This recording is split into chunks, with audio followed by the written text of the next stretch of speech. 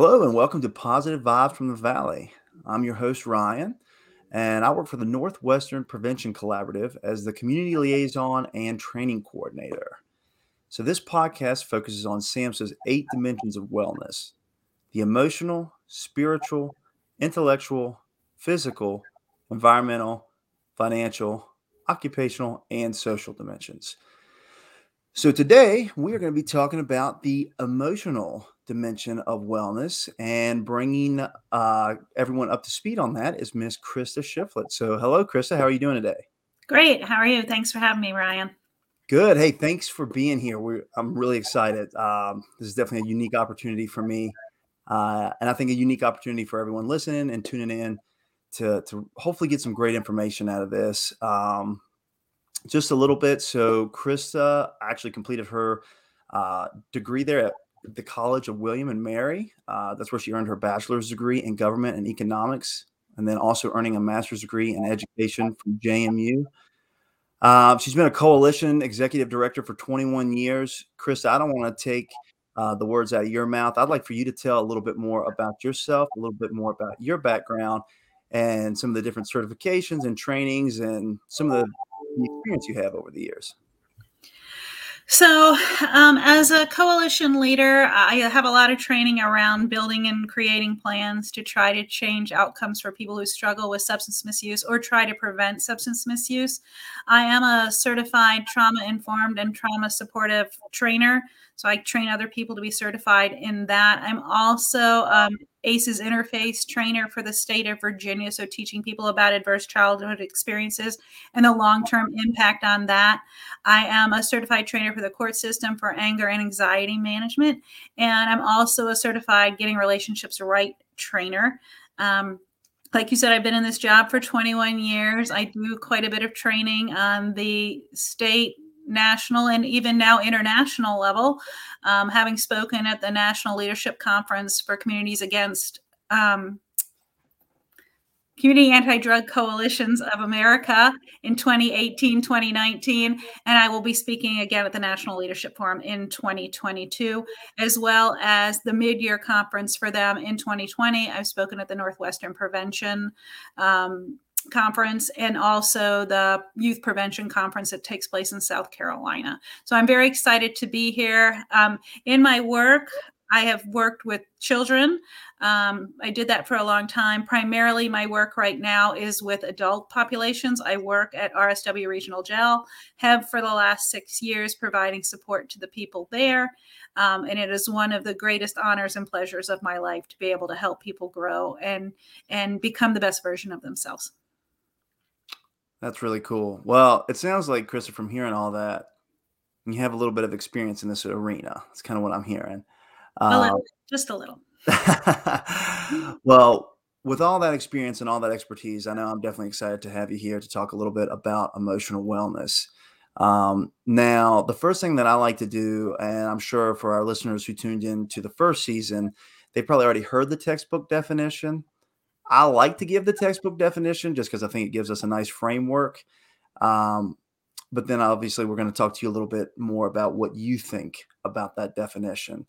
So the textbook definition of emotional wellness basically involves the ability to express feelings, adjust to emotional challenges, cope with life stressors, and enjoy life.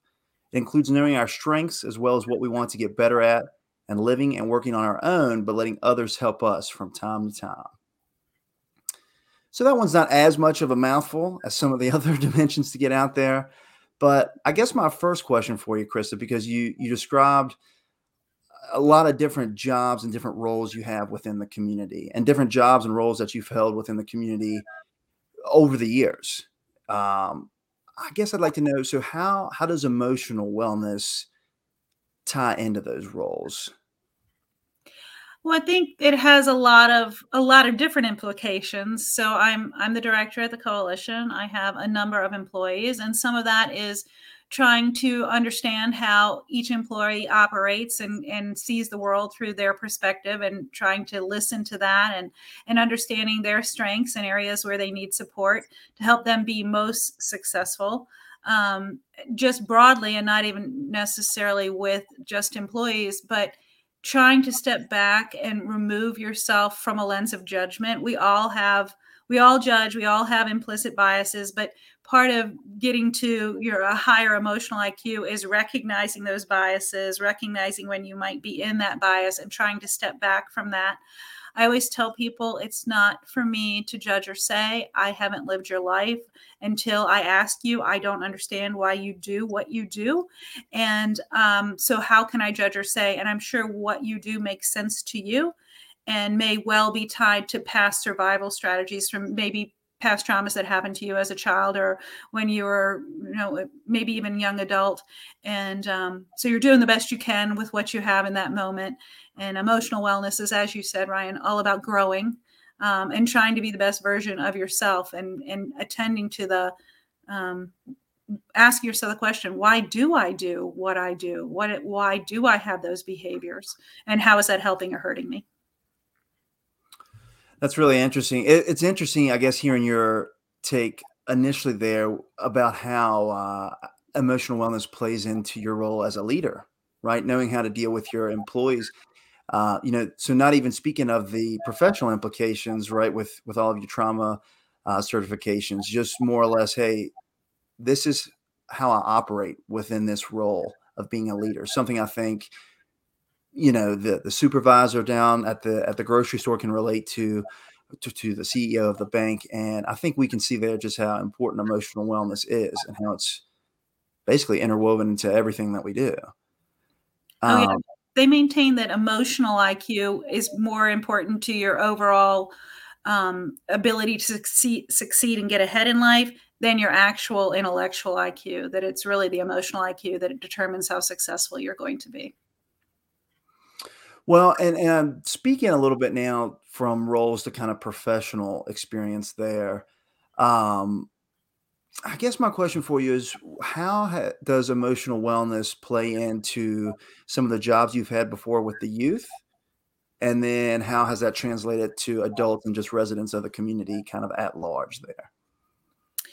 Well, so with youth, you said in the introduction, I have a master's in education, and my master's is actually in early childhood education. So from birth to about 10 years of age, and really understanding development and brain development and what are kids really capable of doing or not doing. I think sometimes frustration with parents is that they assign adult characteristics to a child whose brain hasn't developed that far yet, and they're demanding things of that child that the child would probably desperately like to please you and accomplish those things but cannot because developmentally their brain just isn't there. And so I think that's really important for parents to understand. And when I taught school years ago, they had developed the SOL criteria, and we were supposed to be teaching elapsed time to children who were 9 and 10 years old. And I had written one of my master's papers around brain development for that particular area, and it Mm. just was not possible. That the vast majority of children's brains weren't even in a place to be able to learn that concept. And yet we were required, and the kids were required to be tested on that. And how frustrating is that for not only the children, but for the teacher, where I'm trying to teach you something that some of you may have matured a little faster, but the vast majority are never going to understand this. And they're going to feel like failures. And so is the teacher because they can't make this happen. So that's sort of a small example of how that can be frustrating for everyone, taking that into account. Now, translating that to adults, when you're a child, particularly if you've had really traumatic experiences, you often get stuck emotionally at whatever age that trauma happened to you. So I may be looking at someone sitting in front of me who's a 28-year-old male. He's really stuck as a 12-year-old male emotionally. So figuring that out when you're working with people, where are you able to connect? What's the appropriate age range? And a lot of that takes emotional intelligence. It's also really helpful to understand what your developmental capacities are with emotions as people grow up, because that, I think, alleviates some of that judging. You're like, oh, well, he might be 25, but I really got it. This person's 12. So it's hard to be frustrated that they don't understand me saying, why are you doing X, Y, and Z? Because they can't do X, Y, and Z. That sort of changes the field a little differently. Well, and actually, you kind of started to speak there to another question, kind of the next question I had for you, because kind of thinking about emotional wellness, I feel like, unlike some of its counterparts, emotional wellness does get a fairly large spotlight shown on it, right? We're talking about it a lot. We try to regulate that balance. But in the midst of that noise, I think there can be that, hey, yeah, we know it's important and we move on to the next. But kind of thinking about the community and some of the people there you were mentioning, right? Like, so teachers and maybe even police and even like on the policy level, local government, why should we care about emotional wellness? Why should we seek to understand ACEs and those childhood experiences and how they shape people? It's kind of, I mean, hey, how do we basically explain that to people why this should be important to their everyday lives? Okay, so for those of you who hate numbers, I'm going to apologize off the bat because I'm going to start with some statistics here to sort of make my point. Um, so the coalition, the Warren Coalition, has been around since 1994, and they are a substance misuse prevention agency for kids primarily in the beginning, and that's how we operated. As more research has come in, we've learned that it's so important that we also address the parents, that kids don't grow up in isolation. You have to help the parents who are raising them. And I think one of the most pivotal things that happened for me in my career was when I took the ACEs interface training with Rob Anda, who was one of the original doctors who did the ACEs study.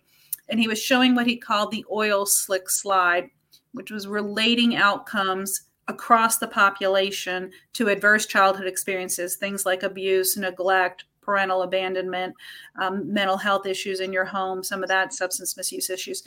And the one that struck me so much, because the coalition had been working on it so hard, was the opiate use epidemic.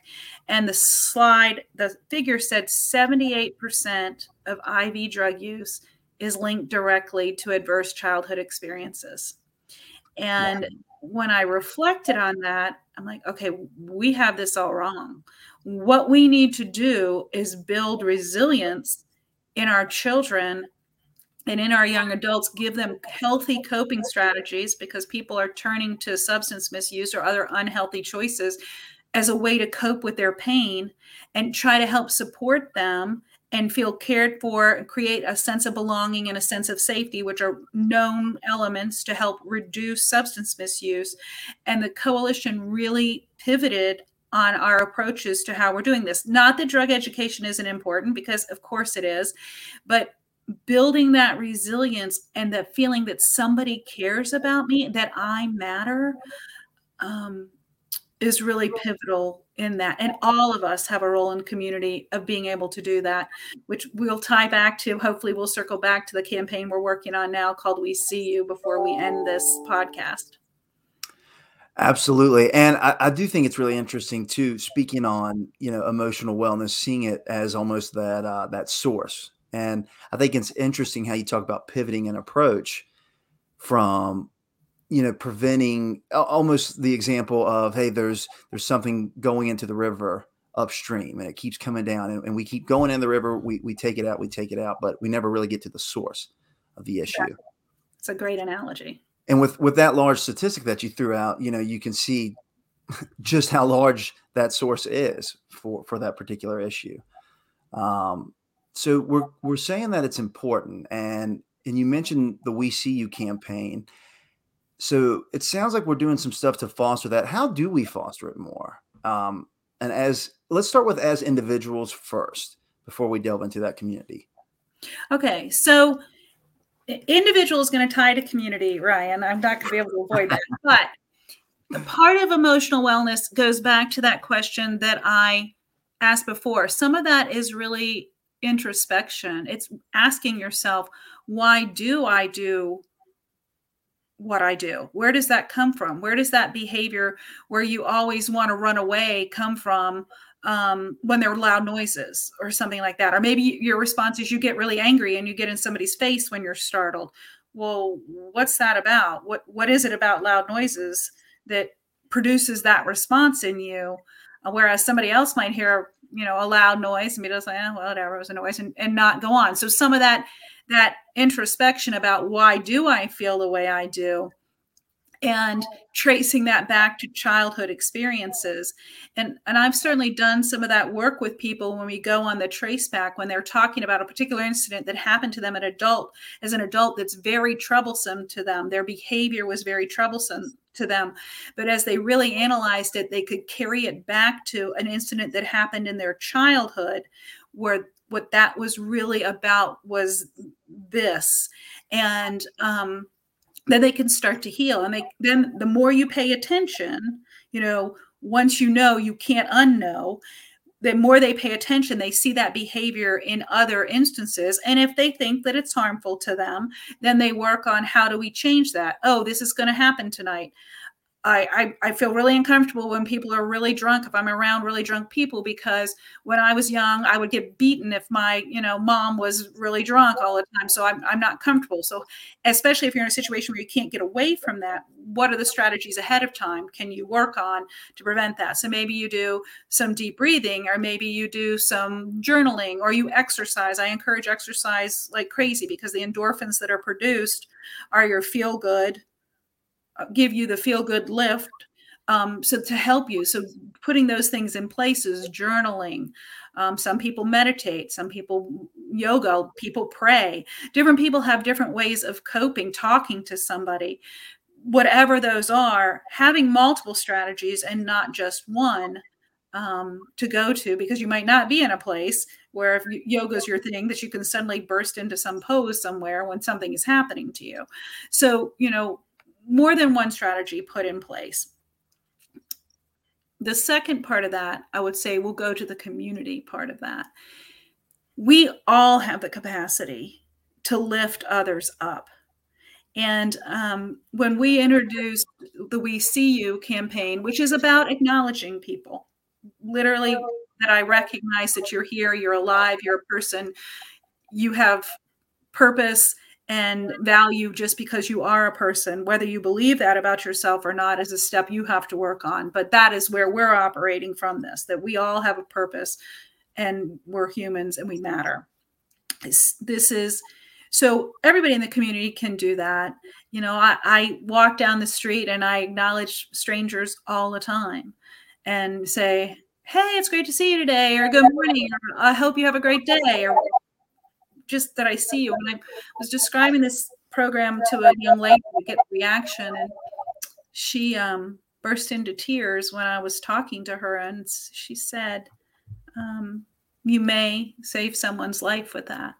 It saved mine, through her tears. And it's just was even more of a reason why we needed to do that, especially now with COVID and the isolation and how many of us have been separated. And as people, we are social. We were made to be together to protect our very lives. And we've been put in a place that takes that away from us.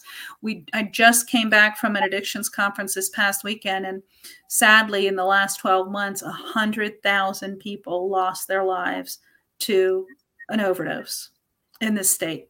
I mean, in the country, sorry. And the part of that is that that's every 5 minutes. In the course of time that I was sitting in one of the presentations, 12 people died from a drug overdose in the United States. It'll get to a place where you won't not know someone who's lost someone to an opiate overdose at that rate easily. And I mean, that's the highest number so far, but every year we did have a dip in 2017, 2018, and then it came right back up again. So it's really important that we acknowledge people. And that belonging is getting to be a huge criteria for people not misusing substances. So kind of taking off from your answer there about individuals and how they work within the community, I really think it's interesting thinking about physical wellness and how people prioritize, exercising in their life, right? Like, hey, I'm going to make a point to do this, or I'm going to make a point to eat healthy. But how often with regards to emotional wellness, do you prioritize taking that time out, like you said, to look inward and say, hey, maybe I'm acting this way or I'm feeling this way, and why is that? And prioritizing that self-examination time, and then prioritizing, what you just said, to solve some of those issues, right? Making that time to meditate, making that time to exercise, or whatever it is, um, that helps you regulate it. And I also really like what you pointed out about every individual kind of working in collectively, to increase the overall, emotional wellness of a community. And I think being seen is such a important part of everyone's experience. We all want to be seen. We all want to be heard. We all want to feel like we're not the outlier. Someone sees me. We're all human beings going through this human experience. Understand me. So I think that's really interesting. And I do have to put you a little bit on the spot here.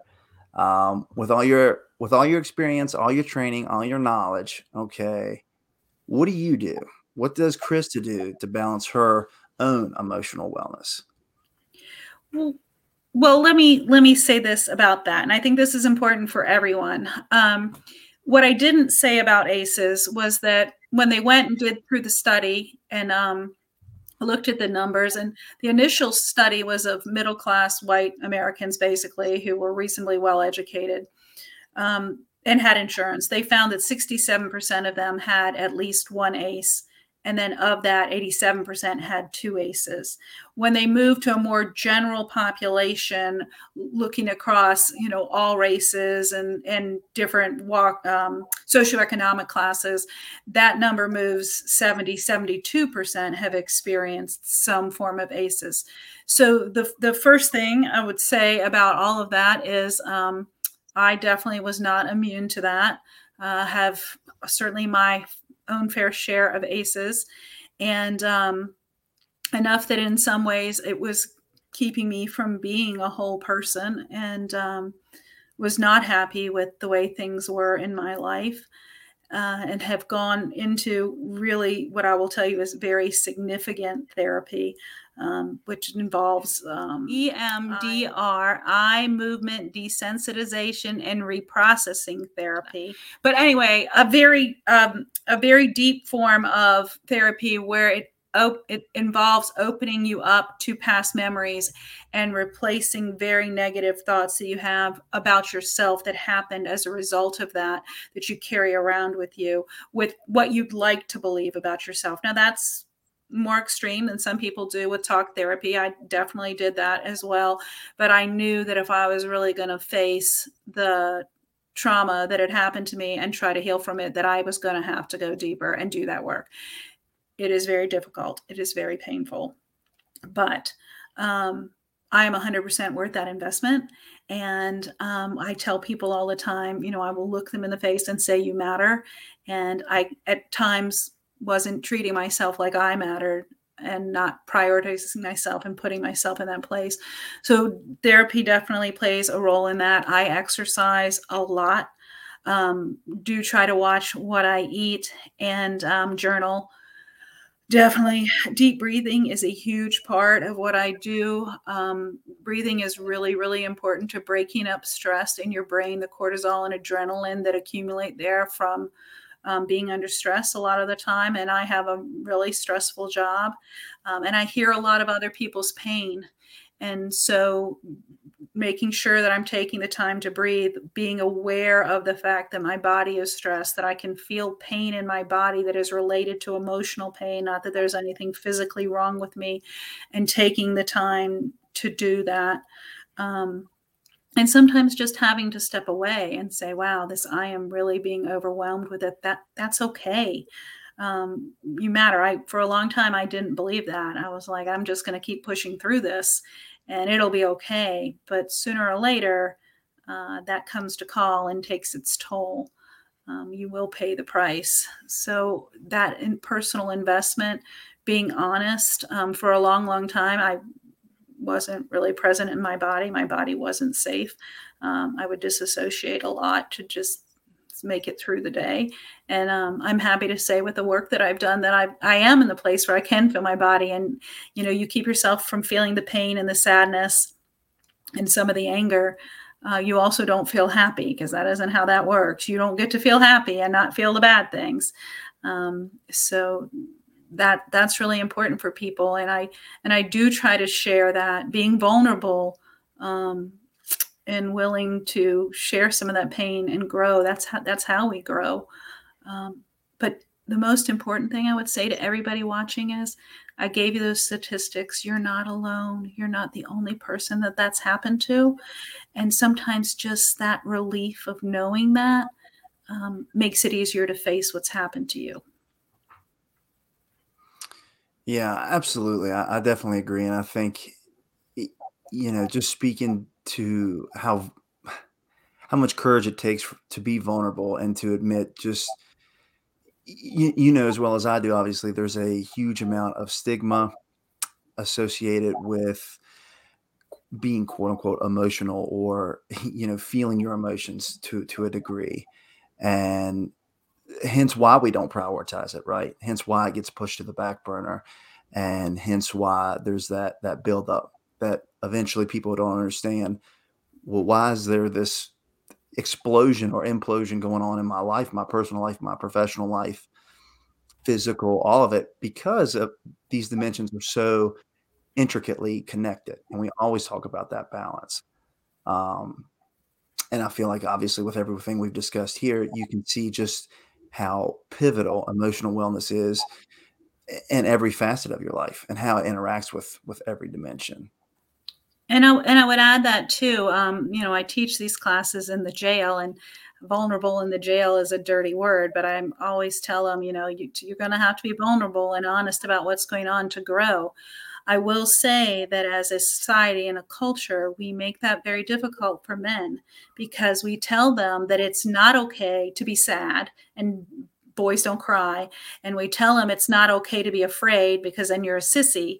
So then the only thing that leaves men with is to be angry, because your basic emotions are fear, sad, angry, happy. So you're either angry or you're happy.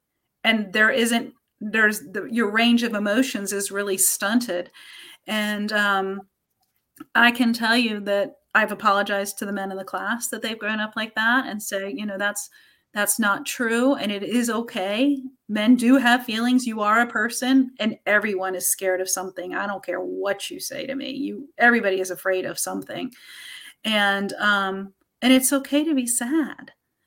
We get our hearts broken. That's part of being human, that we cry. And I have a son, and I actually apologized to my son and said, if you ever felt like it wasn't okay to be those things, I'm sorry, because you have every right to feel every feeling that you have, and you don't need to apologize for that. You were human, and I want you to be able to express and feel all those feelings, and so that you can find the joy that goes with life and not be angry all the time, because it's not okay to be sad or be scared.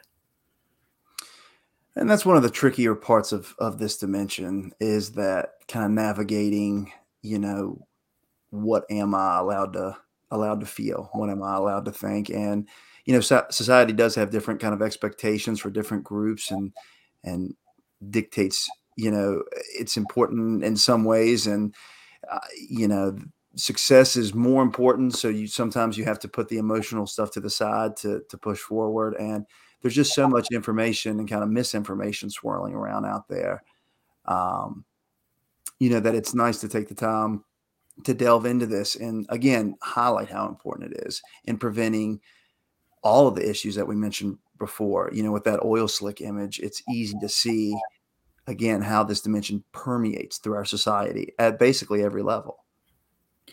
And I think on the wellness side too, I mean, I cannot tell you how many men I've sat with who cry and cry and cry, and sometimes week after week after week after week of just letting out everything that they've held in for so long and getting to that human part.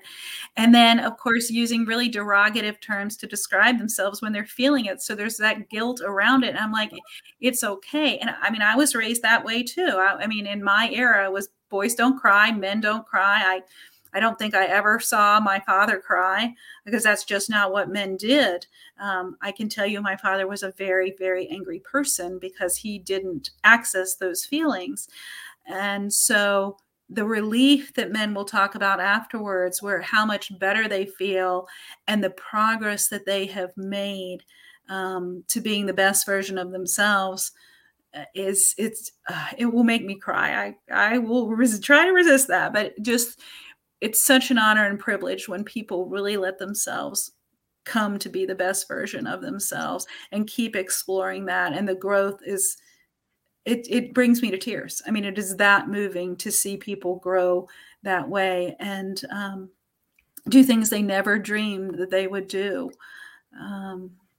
So anyway, I'm truly honored to do that work, and to watch people and just how courageous they are, even when they never believed that about themselves.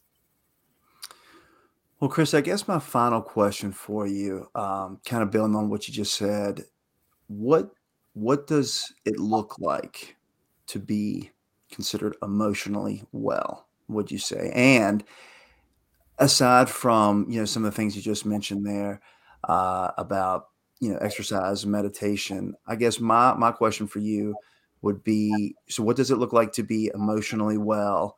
And how does that process look trying to achieve it? Well, I'll tell you, I'm a work in progress, so I don't know that I can tell you that I am fully emotionally well, although I'm far more emotionally well now than I was a year and a half ago and continue to work on that every day. But I think some of that is really being in touch with how you are feeling. What are the feelings? Can I name what feelings I'm having every day? It is very disrespectful to name other people's feelings. You don't know what they're feeling unless they tell you, just like you don't know what they're thinking unless they tell you. So be careful when you go, oh, you're sad to someone, that maybe they're not, and you're getting that wrong. But asking how people are feeling, asking for clarification if they're not really clear with the words on that, and then listening is a really big sign that you're moving to emotional wellness. You can tolerate hearing other people's feelings is a big part of how emotionally well are you. And you don't want to run screaming from the room when somebody starts to say to you, I'm feeling my heart is just broken in a million pieces, because you haven't healed from your broken heart, that you can't tolerate hearing from theirs. So, some of your ability to tolerate other people's pain relates to how well you've figured out and processed your own pain and how you cope with those, and you're still going to feel pain. It's not like pain suddenly goes away when you're emotionally well. You're just much more aware of it and have strategies to help you move through that. And so I think, self-recognition, a check-in, as they say, a checkup from the neck up every day. How am I feeling? The other things I would say that are really helpful with emotional wellness that everybody can do is an attitude of gratitude. So when you go to bed at night, what were you grateful for? What are you grateful for? And I have people do this in the jails. And, lots of people aren't excited about being in jail. And I'm like, well, you can find something to be grateful for. Maybe you got a cookie on your tray today that you hadn't, and you haven't had a cookie in weeks. That's something to be grateful for. Maybe you got a letter from somebody who hadn't been in your life in a long time, and they're seeing how you're changing, and they reached out to you, and that's something to be grateful for. Or your child, got an A in a test and they're doing well in school and you didn't. You can look for things to be grateful for, and also intention. So how are you going to meet the day? Do you look at the world as everything is horrible, the world sucks, nothing ever good is going to happen to me? Because you've just opened up the door and invited that in. You're gonna get from the world how you see that world for sure.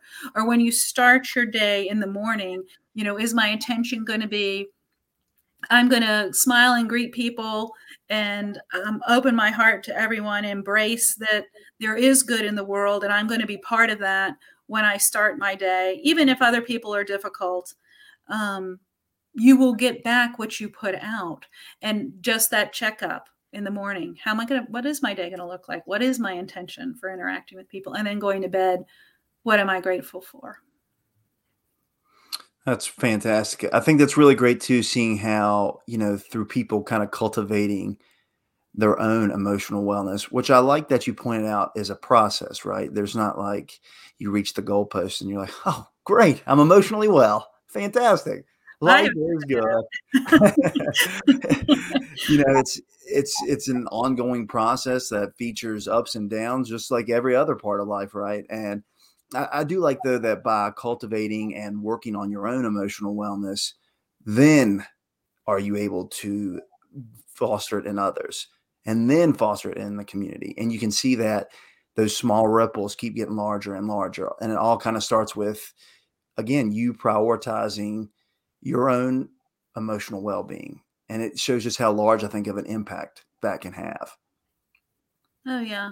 And just that empathy and again, I'll go back to the other part of it, getting emotionally well. There are people who I mean, I gave you the numbers. There are 30% of the population who didn't experience any adverse childhood experience and who would be, quote unquote stable and be emotionally well. But you can lose that through your life too. I mean, horrible things we all know can befall people at any time, and then you get knocked sort of off your stable place, and you could be emotionally unwell for a while. And I think COVID has done that to people where they've lost loved ones or they've ended up being sick, and they're just the balance in their life has gotten off kilter, even if things had been great before, and trying to being depressed or anxious or all those feelings that are happening because it was new. We hadn't lived through a pandemic, people being afraid, people being depressed because they couldn't see their loved ones or their families or go to work. I think lots of people have experienced that who may have been fine emotionally previous to that. We're in a place in the world where I think there's a lot more emotional unwellness than we've seen in a long time. So being aware of that, and how can you help? Are you going to support groups online if you can't go in person? Are you talking to friends? If your friends are all really struggling, is there something you all could do together? What's our attitude of gratitude today? How are we seeing the world? What are we celebrating? Sharing with that, even if you can't be with them in person. So just really tuning in and being aware. And some of that people don't, because it's so overwhelming and there's so much pain that they just think they can't.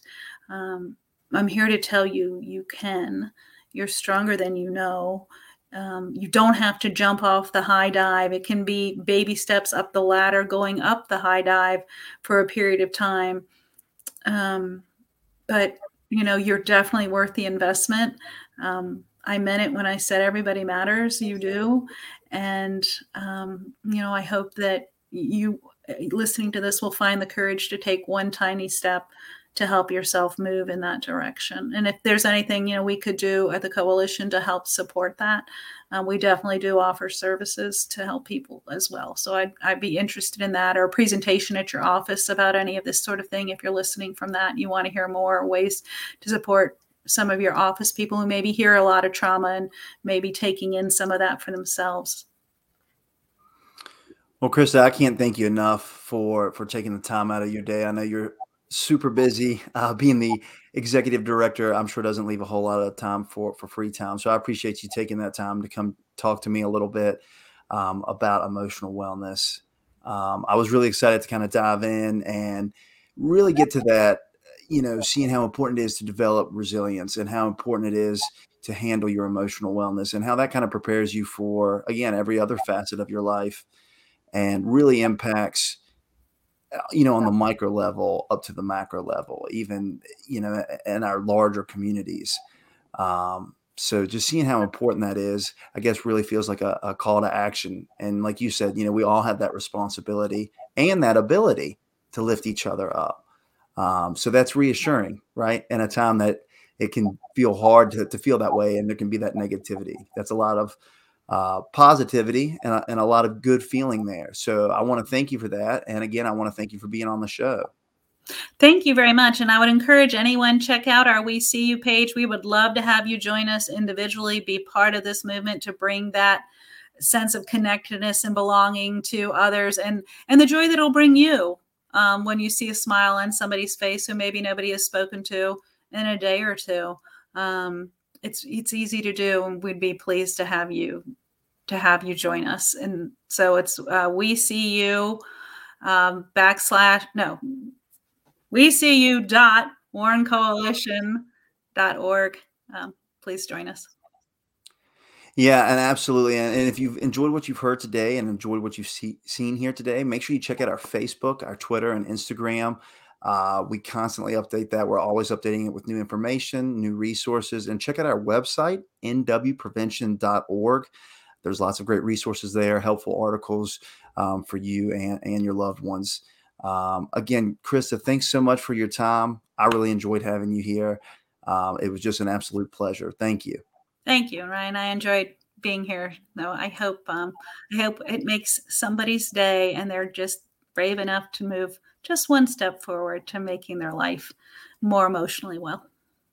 Feel like, Chrissy, you always have such like a warm, welcoming way about you. I don't know. You just can't help but leave feeling better. So that's a good feeling. And I hope our viewers feel the same way.